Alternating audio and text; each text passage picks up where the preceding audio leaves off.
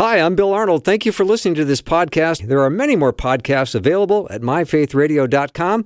Your support makes this possible. Thank you.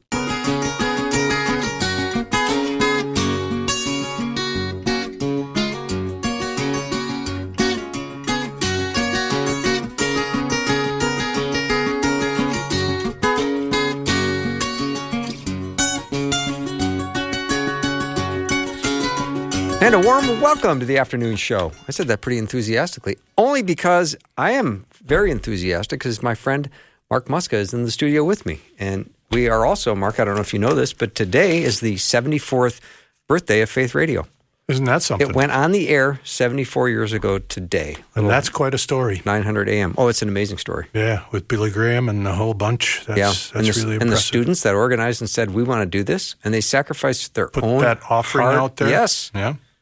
I mean, in 74 years ago, you're donating like $1 a week. That's a ton of money. It was no pizza that week, you know? The following week. Yeah. So it's that's impressive. Yeah.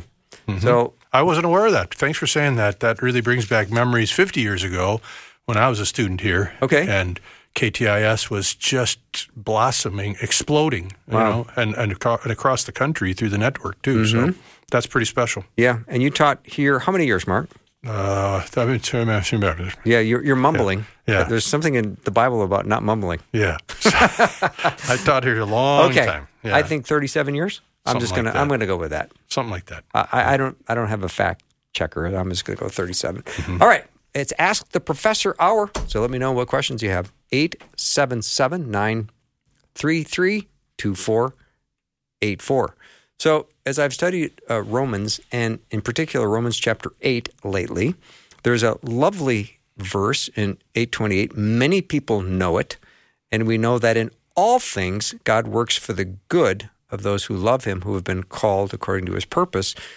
And I don't know if I fully understand this verse, and that doesn't mean that I can't enjoy the benefits of what God is offering in this verse.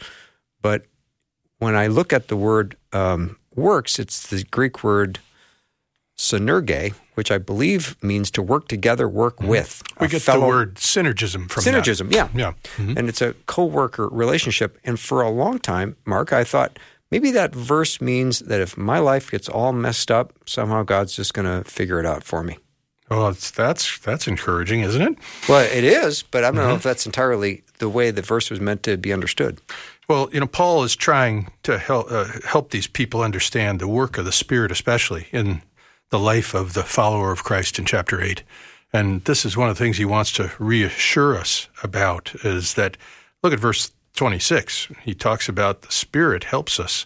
In our weakness, we do not know how to pray. Anybody identify with that? Yeah, over here. Sometimes I just say, Lord, what am I even supposed to say here? Mm-hmm. I'm baffled, but the Spirit himself intercedes for us with groanings too deep for words. And then he's trying to reassure us that God is, he's causing all things to work together for good for us who work along with him. We're with him. We're his followers, and we do the things of a Christian, a Christ follower, as we live our lives. So that's a very special promise. Millions of Christians claim this thing. We don't see this as a salvation passage, do we? No. Okay. No, this is much more your walk with God. You're living the Christian life, growing from baby Christian to mature Christian, step by step, day by day. Yeah. And the idea that the Spirit himself intercedes for us through wordless groans. You got to sit on that one for a while, don't you? Yeah, and it tells me that there's more going on than we're even aware of. That, I don't know, do you have those groan prayers where you just come before the Lord and go, God, yes, just you can't find the words to express what you're thinking and feeling, and thankfully we've got this intercessor. He's a go-between for us. He's our, Jesus calls him our paraclete. He's our companion. He's our the one who walks right alongside with us, the Spirit does, and he is able to communicate things that we don't have the words for. I think of that so much of the time with the Scripture, the poetry, the music that we listen to, and you hear a song and you go, that's what I've been trying to say. Somebody captures it, a poet or someone, and I think the Spirit may be the master poet, that he is effectively bringing our needs before the Father, even when we don't have the words. Mm-hmm. Have you ever been asked to pray for somebody, and at the moment you were asked to do it, you were overwhelmed with the prayer request you were about to make, and as you started to pray, you sort of lost the place that you were at, and you wished you could just groan and just go, oh. Yep. I did that yesterday. Yeah. I was like, I couldn't spit it out. But what I really wanted to do was just groan. Right. And it would have been appropriate. Yep. Sometimes I just admit that to the Lord. Lord, we got this situation here. I don't even know what to ask you. Yeah. It's so raw. It's so honest. Well, we don't know what's going on in people's hearts. We don't have all the information in experiences that are happening or events that are happening. And so take this earthquake in Turkey. Yeah. Oh, yeah. Isn't it over 8,000 now that are dead because of this? You hear that, and God, we don't know how to pray for something like that, but you do, and you are the master of those situations. It's been really encouraging to hear the testimonies, by the way, of some of the Christians in that part of the world and how God is working powerfully, even in the midst of this terrible disaster that's going on. Mm-hmm. So, do you have something in your prayer life, Mark, that repeats itself often? It's a 4-letter word. Is that okay if I say it? I don't know. I'm blushing all of a sudden. Well, do you see the moms all over the Twin Cities tuning in their radio? What did he just say? 4-letter word. Yeah. It's 4-letter word, help. I think that's the most common one I've got. Yeah. So. Yeah. One of my recurring prayers lately has been, I pray that I will abide in your word. Oh, that's a good one too. Only because I think God has information about my life that I don't have. And sometimes, why do I go there to him strategizing what I would like for him to do? Yeah. When I have no clue. Well, you almost feel like he's looking at you going, Bill, would you shut up so I can communicate to you? Exactly. I got it here, buddy. Let me do my work. So, yeah. And it reminds me of one of my favorite statements in 1 John 2, where John reassures us that God is greater than our hearts and he knows all things. I have come back to that for 50 years as a Christian, that I don't need to know everything that's going on inside of me. I can't figure that out sometimes, but he does. Yeah. And he's greater than my heart. He can work even though I'm a bonehead sometimes. Yeah. And so that...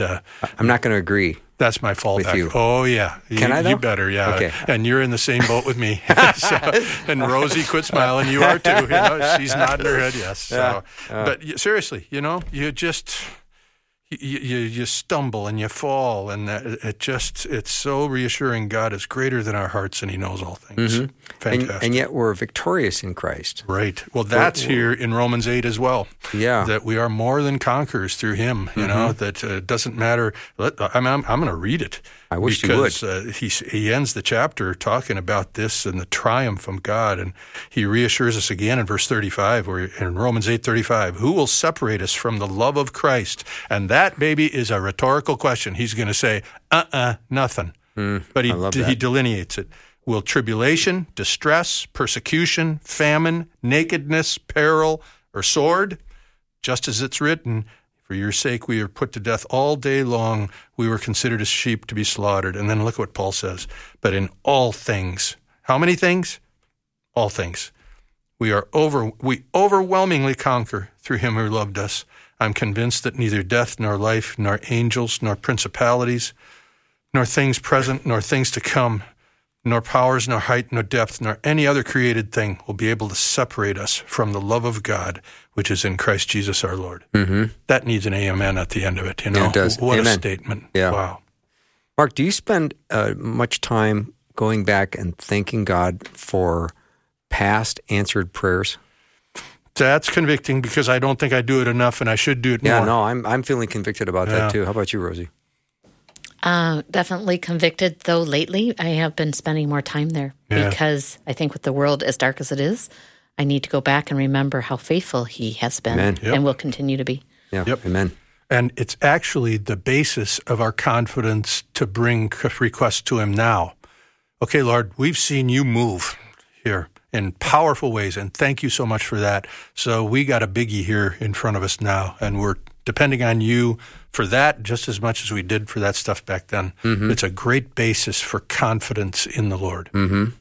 And a comment came in that my word is not results, but obedience. And that's another good thing, that pray that I would be obedient to his word and that I would abide in his word. I mean, that to me is where I think a lot of energy in my prayer life should be.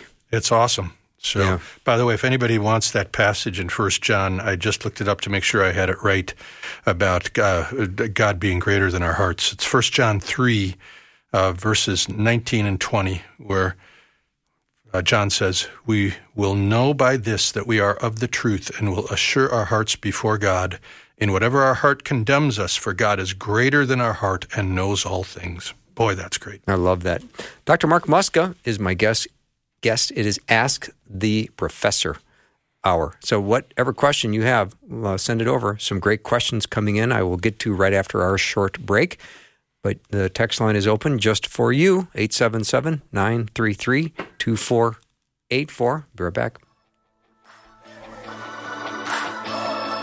Father, let your kingdom come. Father, let your will be done on earth as in heaven, right here in my heart. Listen to Faith Radio live or on demand, no matter where you go. Download the free Faith Radio app in your app store today. Great is thy faithfulness. Great is thy faithfulness. Morning by morning, new mercies I see. All I have needed, thy hand hath provided.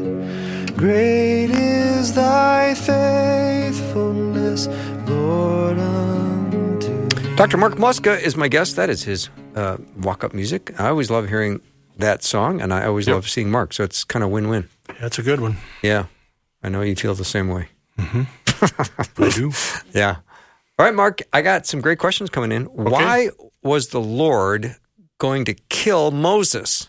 And then why did his wife do what she did? Where she took that flint knife and cut off her son's foreskin and touched Moses' feet with it. Yeah. I'm going to read the passage. It's in Exodus 4. And just for the context, God has called Moses to go to Egypt and deliver his people, and it's taken a while. Moses has had a whole kind of excuses not to go, but he's finally going to go, and Aaron with him. And now they're departing. And in Exodus 4, I'm going to start in verse 24. It says, "Now it came about at the lodging place on the way that the Lord met Moses and sought to put him to death. Then Zipporah took a flint and cut off her son's foreskin and threw it at Moses' feet. And she said, 'You are indeed a bridegroom of blood to me.' So God left Moses alone. At that time she said, 'You are a bridegroom of blood because of the circumcision.'" And then the story just goes on. That's all we get. Mm-hmm. And he talks about Aaron there, and they go out and assemble the elders of Israel. And here we go with the story of Exodus and Israel leaving Egypt. And so you have to remember that Moses, as a Jew, was circumcised. This goes back to Genesis 17, and circumcision was a sign. It was an illustration of these people being under the promises that God gave to Abraham. Abraham was promised that through him, his family would be blessed and become great, and that all the families of the earth would be blessed through him. That was Genesis 12 when that started. He repeats it in chapter 15, and then in chapter 17, he institutes circumcision as a physical sign that they are under this covenant. They are descendants of Abraham. And so Moses and his family were under these blessings. But Moses went out in the wilderness, remember, to marry Zipporah, and evidently during that 40 years in the wilderness, he had not followed through with this command in Genesis 17 to circumcise his son. And so it appears as though there's more to this story, that God must have made this evident to Moses. There must have been some kind of confrontation there, but he had not circumcised his son. So God's saying, you're not going anywhere unless you come into line with what I expect out of you as a descendant of Abraham. And this is where there's a marital struggle here. Anybody can relate to that? Where Zipporah takes and circumcises the boy, and she's angry at Moses because of this, that somehow this is some necessary thing. It doesn't sound like she understands this the way Moses does. And so it causes a rift here initially with him. But think of it, this is serious enough where God's ready to stop Moses in his tracks, even after he's called him. So that's something that gets your attention. It sure does. Dr. Mark Muska is my guest. Questions, send them over, 877-933-2484. Here's a very interesting question, another one, because they're all interesting. Mark, in Genesis, God created man, and he said that his creation was very good. Yes. Then man fails. At this point, does man go from being very good to evil? Or is man still good, but just corrupted? Yeah, that's a really good question, and we have to be careful how we answer that. Okay. Because there's other things involved with that. In Genesis chapters 1 and then the first part of chapter 2, we hear this creation story, and this caller is right to say that God here, he declares this, it was very good. After most of the days of creation, he said, and it was evening and morning of the fourth day, and it was good, and it was good, and it was good. But he adds an exclamation here in Genesis 1:31, where he says, God saw all that he had made, and behold, it was very good. So this is important because Moses makes it clear as the author here that creation was good the way it was created. Something happened to it to bring sin and evil into the world, but it wasn't created that way. And that's really important for us to remember, that his creation was good. But then because of the fall in Genesis chapter 3, now Adam and Eve are tainted by sin. So I would reject that first alternative that the caller gave, that somehow they were good before the fall and now they're evil after the fall. They have been corrupted after the fall, but they still are created by God, and there is a goodness, an innate goodness in that. And the major basis for that is that right before God says that everything is very good in Genesis 1 and his creation is very good, he describes Adam and Eve here back in verses 26 and 27 of Genesis 1, where it says, Then God said, Let us make man in our image, according to our likeness, and let them rule over the fish of the sea, over the birds of the sky, over the cattle, over all the earth, and over every creeping thing that creeps on the earth. God created man in his own image. In the image of God, he created him, male and female. He created them. And he said to them, he blessed them and said to them, be fruitful and multiply, and the whole thing after that. So they were created in the image of God. They bear the image of God. They are the image of God. And there's nowhere in Scripture that says that image was somehow destroyed when sin entered into the human race. And so we get into some word puzzles here. Okay, then exactly what happened to the image? Was it tainted? Was it corrupted? Was it lessened? Was it diluted? What happened to it? But they certainly do continue to have the image. One of my favorite passages for this is that God speaks to Noah centuries later and talks about how if someone murders someone, their own life is held in contempt because in his image God created man, so that we still bear the image of God even after all those centuries of sin. We are image bearers of God, and because of that, we have a nobility and a worth and a wonderful dignity as human beings. Every single one of us. Doesn't matter where, when, how, what, that each one of us has that as image bearers of God, but every single one of us has been corrupted, stained, diluted, whatever, because of sin. I love this, Bill. It's the best explanation I've ever heard for the human race. That if you look at the human race, we're capable of incredibly good things. Look at skyscrapers and the knowledge that goes into that. I'm in awe of that, of what we can produce. Or look at something like a world-class painting. I was looking at some of these things when I was in the museum in Jerusalem, is Israel's National Museum. I just stood there for 20 minutes looking at this one painting because it was so beautiful. So you look at that, we have greatness within us, and that is because we bear God's image. But then think of the cruel and the evil and the awful things we can do as a human race. And that's because we're fallen. So we're capable of immensely wonderful and incredibly good things, and just heinous, ugly, awful, evil things too as a human race. I've never heard another world religion, another philosophy be able to explain that as eloquently as the Bible does. Beautiful. Thank you for that, Mark. Mark Muska is my guest. Ask the Professor. Whatever question you have, send it over, 877-933-2484.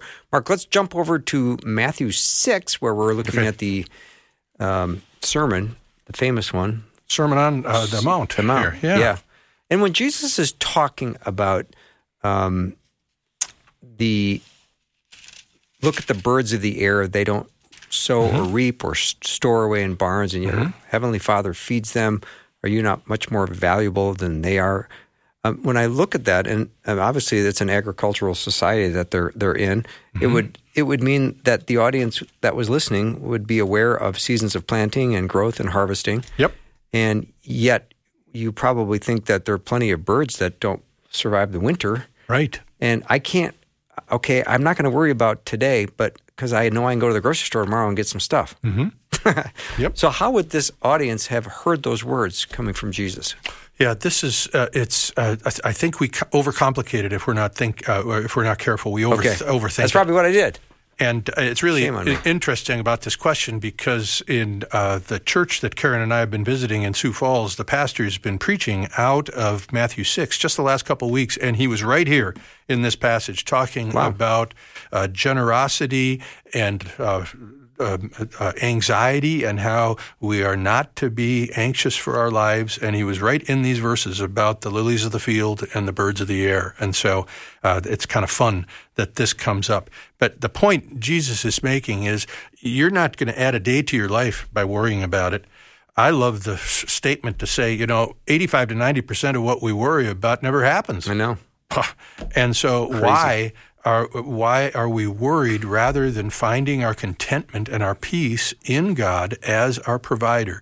And sure, there's birds that are going to die in a severe winter like this that we have, of course, that we can't say categorically every single one of them makes it, and if they don't die of starvation, some hawk gets them or something like that. So it's ridiculous to push it that far. The point he's making is you don't see birdies going to the birdie psychiatrist.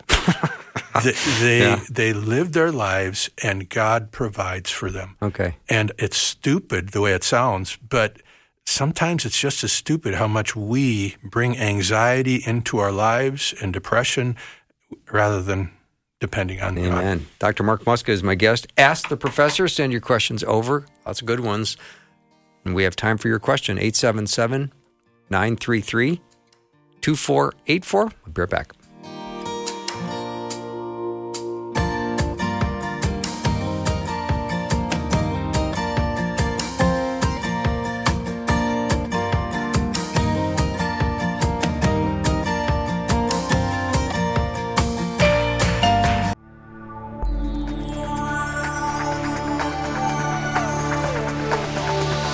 It's the afternoon show with Bill Arnold. Drive time, drive time. Let's get it started.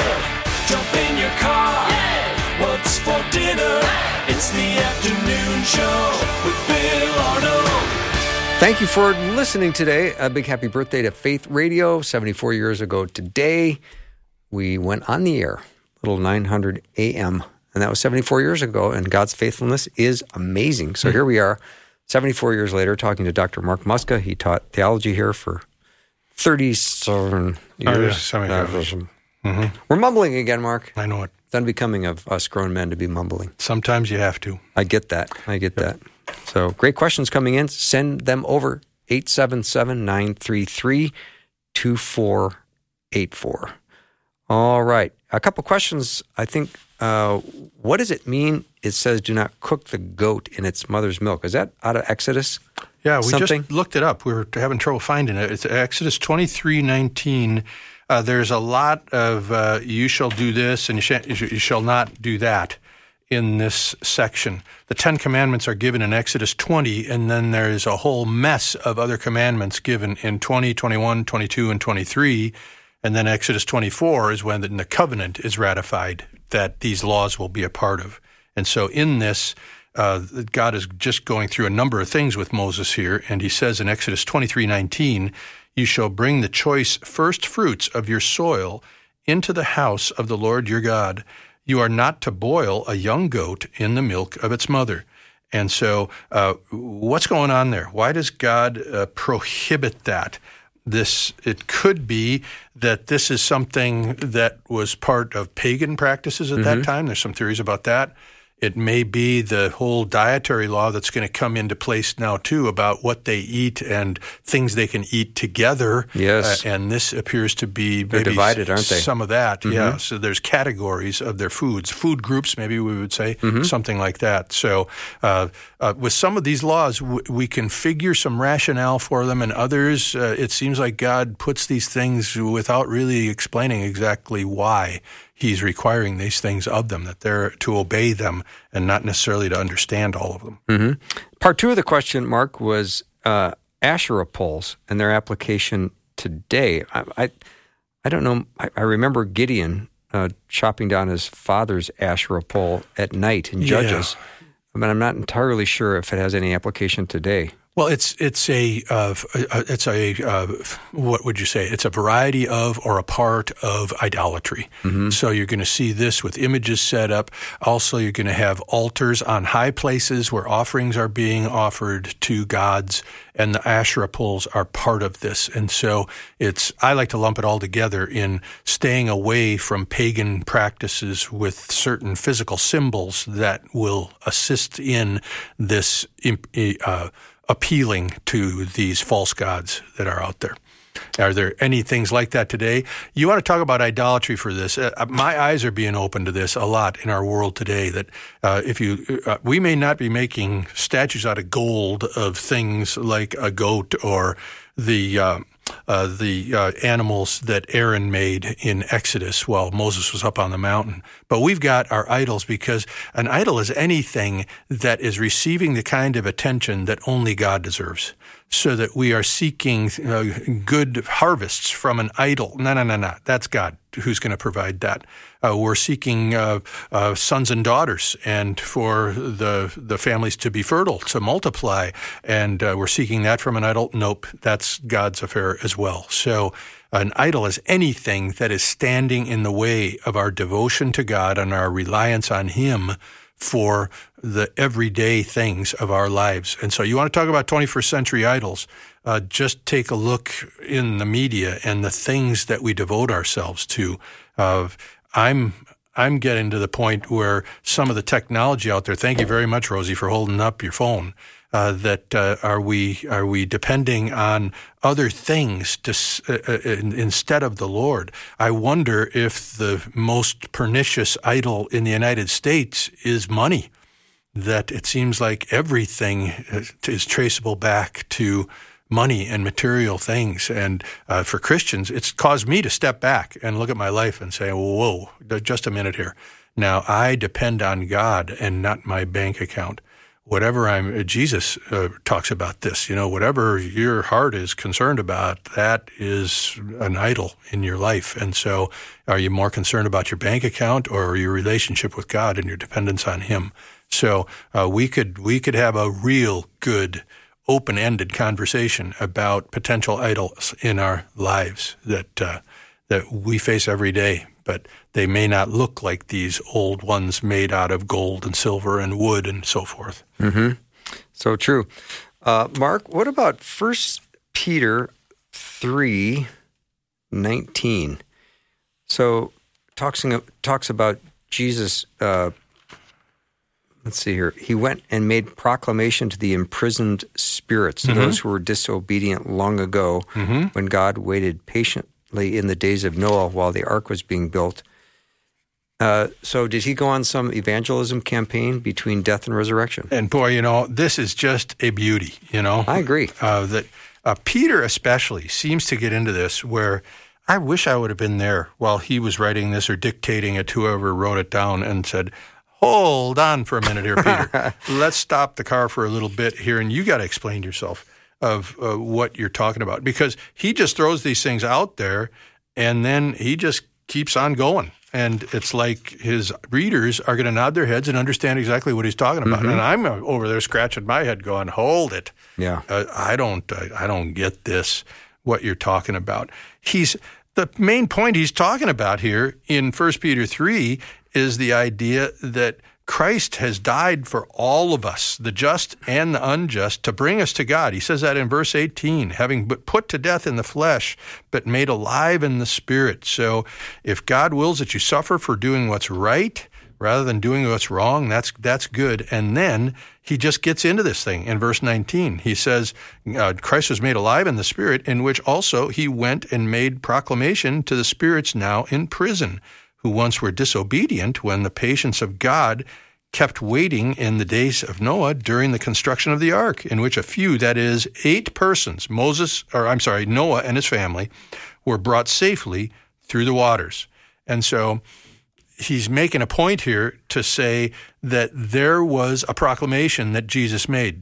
The big question that comes up, and not all Bible-believing Christians have the same answer to this question, was this a proclamation giving them the opportunity to believe and to be saved even after they died and they were imprisoned in this place of the dead? Or was this a proclamation of a testimony against them that they should have turned back then, and now the way of salvation has been made, but it's being declared against you, not for you? And so you can have a great time kicking that around the block. I think it's more consistent to be the second one that I gave you. He's bearing witness to everyone, all those on the earth and all those who have ever lived who are so-called under the earth in this place of the dead, that he has provided this salvation now through his death on the cross. And then he will be raised to life on the third day. So, but boy, this is not one of those passages that you can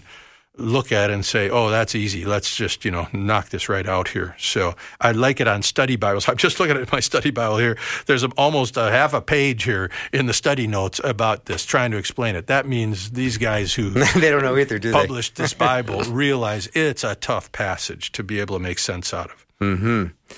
So, Mark, I'm going to say something, and I'd like you to respond to it. So if we are, thank you. Okay. If we are dead in our sins, yes, are we also responsible for that? We're dead in our sins, but we're responsible for that. Yes. So talk about that. Well, we're dead in our sins because of what's happened to the human race as a whole, that we are born with this, not just this predisposition to sin, but I go so far, Bill, as to say that we are imprisoned in this sin right from birth and our earliest years. Anybody who's been a parent, we make jokes out of this, but maybe we shouldn't joke about it, that you don't have to teach your kids to do the wrong thing. They figure that out just fine. You got to try to teach them to do the right thing. And so we are dead because of that. We are separated from God. I love the way Paul just nails it. It's one of the major verses we use to share with non-Christians about sin, where in Romans 3:23, Paul just makes it apparent that because of our sin, we are now separated from God. All have sinned and fall short of the glory of God. That's the way we're born. And we're responsible for that one way or another, either because of what's happened to the human race before us and our ancestors, our parents, our grandparents, great-grandparents, and so forth. But then, Bill, with every choice that we make as human beings, in and of ourselves, we confirm it. It isn't like somebody gets born and they start making good decisions and godly decisions, and then when they're 10 years old, oops, they slip up and sin some.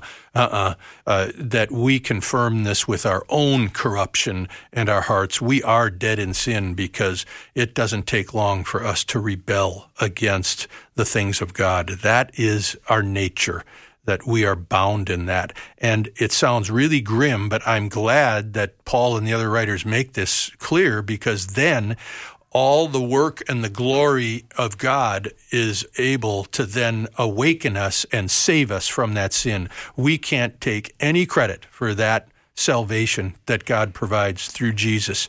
He reaches us. Jesus said this to his 12 disciples, you didn't choose me, I chose you. And that's God's words for all of us, that he's chosen us and opened our eyes to the beauty of Christ and the forgiveness of sin he provides.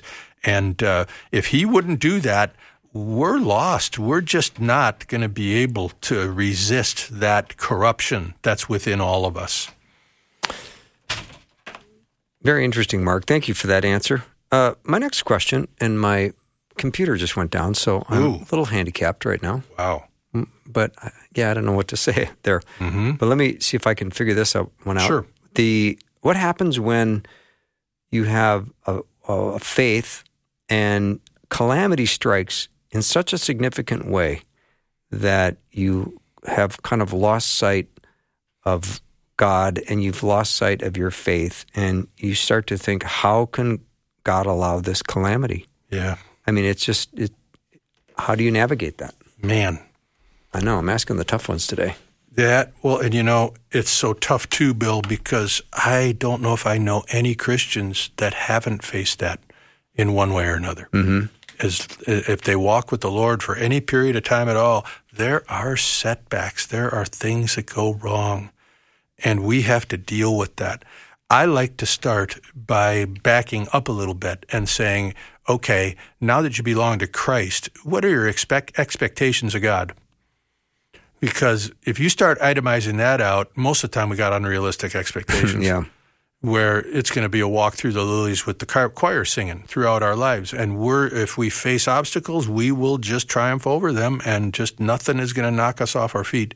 But the adversity comes all the time and in multiple forms. And that's when it really tests us to say, do we trust God even when we don't know what he's up to, Again, with prayer, sometimes I'll just say to God, I don't know what you're doing, God, but this just doesn't make sense.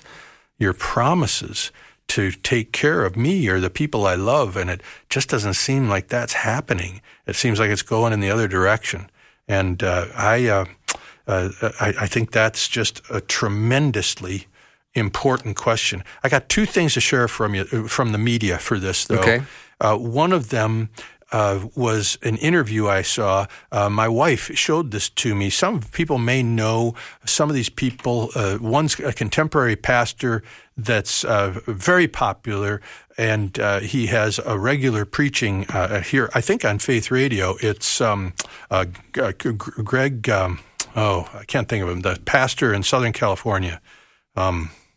Anyway, he interviewed back in 2013 Chuck Smith, who was the pastor of Calvary Chapel in Southern California, and is seen as really the epicenter of the Jesus revolution that took place in the 1970s and 90s. Greg Laurie, I'm sorry, that's who There it is. you go, yeah. Greg Laurie interviewed him in 2013, and it so turned out that he interviewed Chuck Smith 2 weeks before Chuck Smith died of cancer. He was right at the end of his life. And he was talking to Chuck Smith about this and the dark times that come and the doubts and questions, he said. And Chuck Smith said it so well in just a little bumper sticker statement where he said, don't exchange what you know for what you don't know. And man, I just hit on that. That is solid. A great statement. What do you know? You know God loves you. You know that you belong to him. Don't exchange that for why did this happen? I've said it in the past to say, don't let the shadows of doubt and difficulties cast shadows on what you know in the light about God. that's what we cling to in those circumstances. So I just loved that. I was so appreciative that Chuck Smith said that 10 years ago now. It's been a while. But then the other one is my favorite TV series out there, The Chosen, is wrapping up season 3 this week. There's millions of people all over the country chattering about that. And they have a scene that is really well done about this, because one of the plot lines, I might be doing the spoiler alert here. Anyway, Peter is really struggling in these scenes because his wife has miscarried, and he has entrusted her into Jesus' hands while he's out ministering. And now he feels like Jesus let him down. And there's one statement where he says, I still believe he's the Messiah, but he's let me down, and he has to wrestle with, and they portray this in a realistic way. You're going to have times like that, and they just don't get whitewashed away after 30 seconds or 45 seconds. Sometimes it takes weeks and months to be able to work through those times. But thank God for God's word, because it guides us. Thank God for his people who come around us and surround us and help us to be able to come out the other end of those valleys that we walk through. I mean, what does the psalmist say, walking through the valley of death in Psalm 23? That's no lilies and choir singing kind of experience. You're in trouble. Yeah. And God is still there, though. Dr. Mark Muska is my guest. We'll take a short break and come back. If you have a question, 877-933-2484. Would love to hear from you.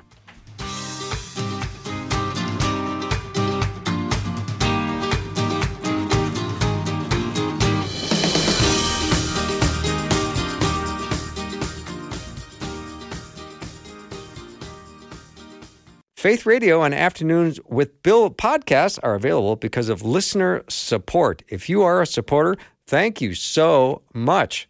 Becoming a supporter today by visiting myfaithradio.com.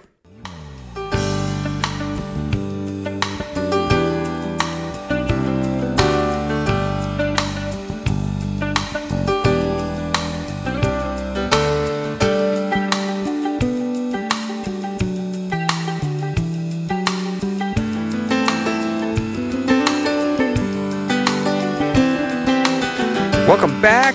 Mark Muska is with me. Ask the Professor. He professored here for 37 years, or give or take a few. And we have him for this full hour. We did. And if you missed any of it, I really recommend going and hearing the podcast. You can do that at myfaithradio.com. You can hear all the questions and all the answers at your leisure. And you can do it as early as about a half hour after the show. That'll be posted at myfaithradio.com. You should check out everything at myfaithradio.com because there's a lot of cool stuff there. And if you don't have the app, I think you'd like having the app, too, on your phone. If you don't like it, you can always erase it. So, again, happy birthday to Faith Radio. 74 years ago today, we went on the air, and we're awfully excited that God has blessed this ministry in so many significant ways. So we're grateful for you, the listener, and so thank you for that. Let's see, Mark. My internet's down, so I'm a little bit in trouble. So that's okay. Yeah, that's tough. We get very dependent. I can't see questions, which is troubling, and yet I still ask for them. So I don't know what's wrong. I would like to know about the passage, and I can't find it. Rosie, did you find it by any chance? No. Yeah, where the Spirit reveals to you that you belong to God. You know because you know because you know. Someone says, well, how do you know that you are in a relationship with God and Jesus? And I say, I know because the Holy Spirit has revealed to me who I am. That's part of the identity building, isn't it? Mm-hmm. That the Holy Spirit, who has taken up residence inside of me, reveals to me who I am and who I belong to. Yeah. That's awesome. Yeah. That we can have confidence in that. It's subjective, but it's very powerful. Because a lot of people will say, well, I hope I'm a Christian. And they don't really know. They hope they are. They try to act like one. But there's something significant about having the Holy Spirit reveal to you that you belong to Him. Mm-hmm. And that He is yours and you are His. And He calls you by name. He's the Good Shepherd. Yep. And He cares about you and loves you. And you're not, it gets back to the last question. We may not always feel that way when we're going through and it seems like God has left us somewhere. And so, what are we supposed to do with that when we feel like we've been abandoned? And there we hang on to the promises of God no matter how we feel about it. And so I go back to that and say, I'm in the shadow, Lord, but I'm going to believe you here when you say that I belong to you, not because of the level of my faith or something that some experience I've had, but because of the truth of your word that you've promised this. I put my faith in the gospel. I depend on you, Jesus, to forgive my sin, and I can have confidence that I'm forgiven. Mm-hmm. Mark, here's a question that just came in. Okay. I'm getting it off my phone. Okay. I've read that the God of Abraham is the same God for Christians, Jews, and Muslims. How come there is such disparity between the religions? Yeah, that's a good question, because all three religions trace their origin to Abraham, but that doesn't mean they stay on the same path after that once they go. And the most obvious there is between Jews and Christians, that we share with our Jewish friends this belief that we now are receiving the benefit of the blessings promised to Abraham and his descendants, or his seed, or those who came after him. But obviously, we as Christians are saying that the Lord Jesus Christ, Matthew 1:1 says he's the son of Abraham, and we are blessed with the blessings of Abraham through Jesus. And for many Jews, that's where they divert from us. So we start with Abraham, but we move away from him. Islam is similar, where it starts with Abraham, but it moves away from both Judaism and Christianity subsequently, as you look at the history of humanity and the promises that come, the experiences that are claimed through the Quran as well as through the Scriptures. So the main thing I point to is that Jesus is the most important point of distinction for Christianity, that we hold to many things that Jews hold to, but we declare Jesus is Lord, and Jews will not acknowledge that, at least until they come to faith in Christ. And Muslims will hold Jesus in very high regard as a prophet of God, but they do not declare him as the Son of God. That is our diversion point from those two religions. Mm-hmm. So just because they started in the same place doesn't mean they end in the same place. Mm-hmm. There was something in there, though, about why do we have so much conflict between them, right? Yes. And that is something that Christians need to do more to work on, to say that we respectfully differ with Jewish and Muslim followers of those faiths, but we absolutely positively never persecute them or somehow denigrate them because of that. We are to reach out in kindness and love and truth with them, with the gospel, and any kind of violence or hatred that comes in there is not of God, period. Mm-hmm. Even though some Jewish and Muslim extremists may be hateful and violent toward Christians, we are not to return that to them. Mm-hmm. All right, Mark, I think I have time for one more question. Was there some underlying reason in the law, perhaps, for Jesus to be baptized by John? Yeah, that's really a good question. Yeah. Smart listeners. The book of Matthew gets into this, because Matthew records here there's a little interchange between Jesus and John the Baptist before John baptizes him, and I appreciate that. And so let me get to the passage here in the first couple of chapters of Matthew. It talks about John baptizing. He answers the questions of the Jewish leadership, are you the Messiah? And he said, I'm preparing the way for the Messiah. Mm-hmm. And then in Matthew 3:13, Jesus shows up and to be baptized by John. And John tried to prevent him. He says, I need to be baptized by you, Jesus. You come to me. But listen to what Jesus says. He permitted at this time, John, for in this way it's fitting for us to fulfill all righteousness. And John permitted him. The best I can do with this is Jesus is being an example. John is baptizing people for the repentance of sin, because the kingdom of God is at hand. And when Jesus gets baptized, he's saying amen to that.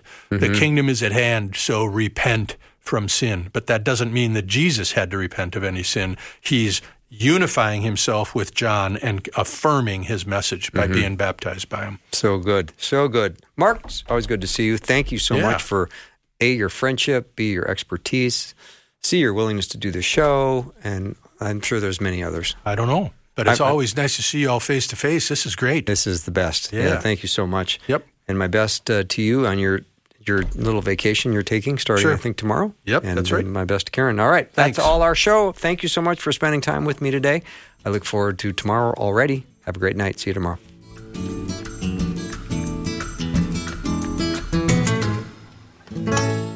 Thanks for listening. Programming like this is made available through your support. Information available at myfaithradio.com.